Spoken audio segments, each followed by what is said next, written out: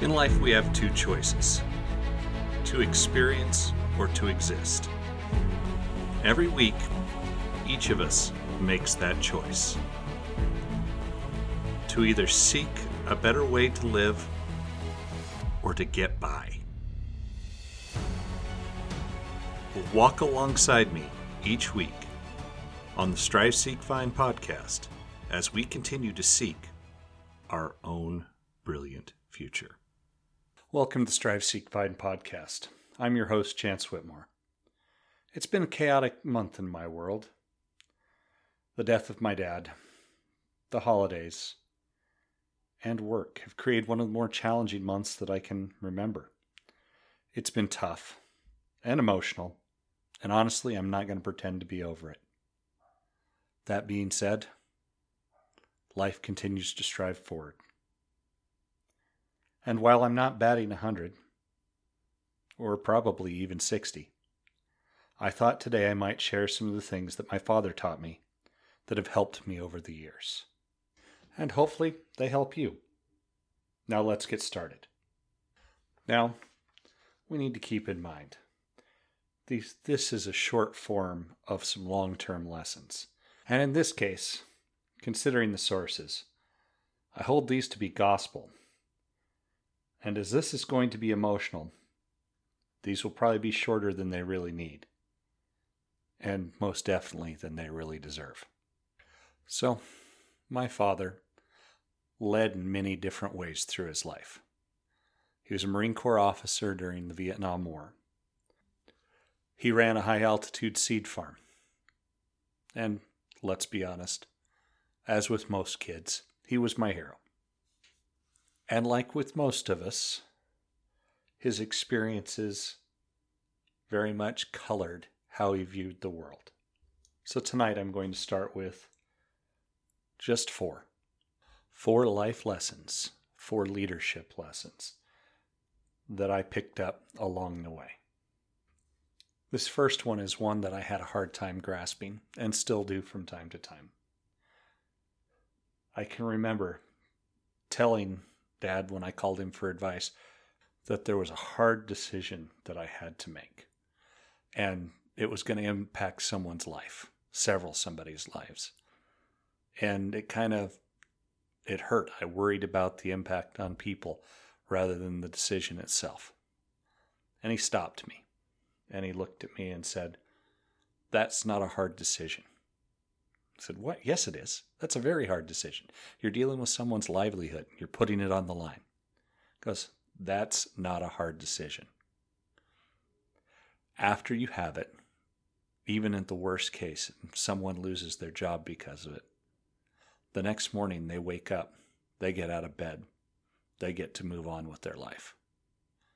He says a hard decision is picking the 2 kids that you know have the most likelihood to get across the paddy and sending them across a rice paddy where all you can do to protect them is fire over their head, knowing that likely one of them would die. He says, "Don't tell me the other's a hard conversation or a hard decision. If you're doing it right, maybe that person will come out better for what you're doing. They'll land on their feet somehow. But they have a chance."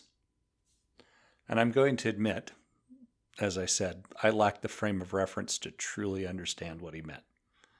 I tried to. It still felt hard.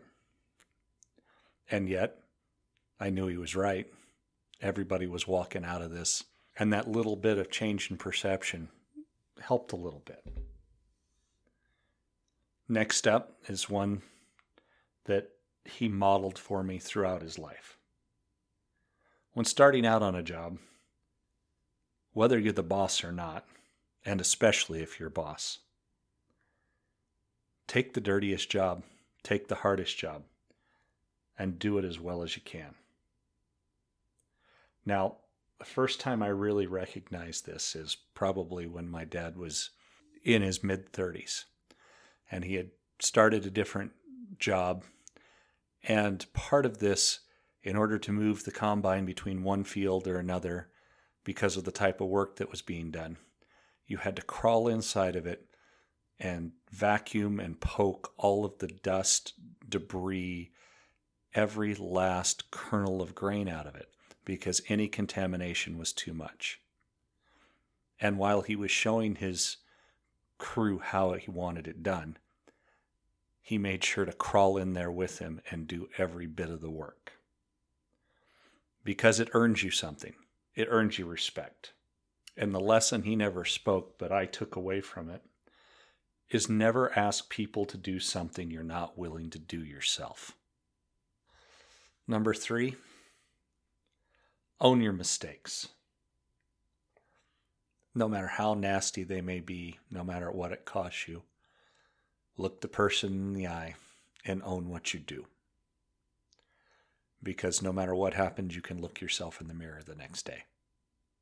The flip side to this same one in my mind, and I learned this from watching him be humble throughout his life, give credit to those around you when things go well.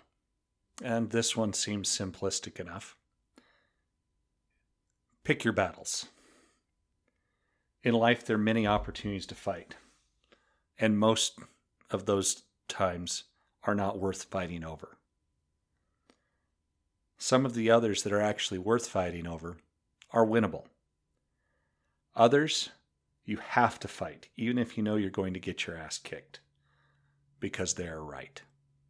I think when most people take a look at pick their battles, they think, pick the battles you can win. And a lot of times, those aren't the battles that need fought. Sometimes you've got to tilt at windmills and get knocked on your rear end, because that's life. Not a bad place to start, eh? One last note. Take care of yourselves. Take care of your family, and value that time that you have with them. Shout-outs. So this one's a little different than most of my shout-outs. I want to shout out to everyone who reached out and offered sympathy and tried to help in the last few weeks. Those who offered a listening ear, those who brought meals, those who took care of family when I was far away from them. You are all amazing, and I thank you sincerely. Worth mentioning. Today's worth mentioning comes from the intersection of science and history, specifically how the rich and famous protected their letters during transport. Not in the 1950s, not even in the 1850s, in the late 1500s. In Jennifer Olliette's article, Mary Queen of Scots sealed her final missive in an intricate spiral lock from the website Ars Technica. The protection of private information from unwanted eyes is still a problem worldwide. But what we might not have thought about are the lengths that people went to protect their private letters from tampering in the past. I'm going to stress that I took European and British history about 1 million years ago, when I was driving my Ford Brontosaurus, of course. And I don't remember ever hearing about this. I knew about wax seals, but this was completely different. To simplify, its complex method of folding letters into a lock in such a way that tampering it will tear and mar the letter. There's a lot to it, and the diagrams themselves are impressive. But it's a fascinating look at how our ancestors dealt with the issue of data protection long before we did, and it makes it worth mentioning. And that concludes this edition of Strive, Seek, Find. Thank you for listening.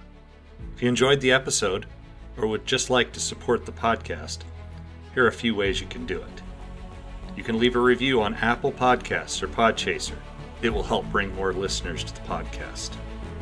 If that isn't your style, you can buy me a coffee or purchase some merch. Links are in the podcast description. Finally, if you have ideas or feedback, please reach out to the Strive, Seek, Find page on Facebook or to @ChanceWhitmore5 on Twitter. Until next time, keep seeking your own brilliant future. Have a great day.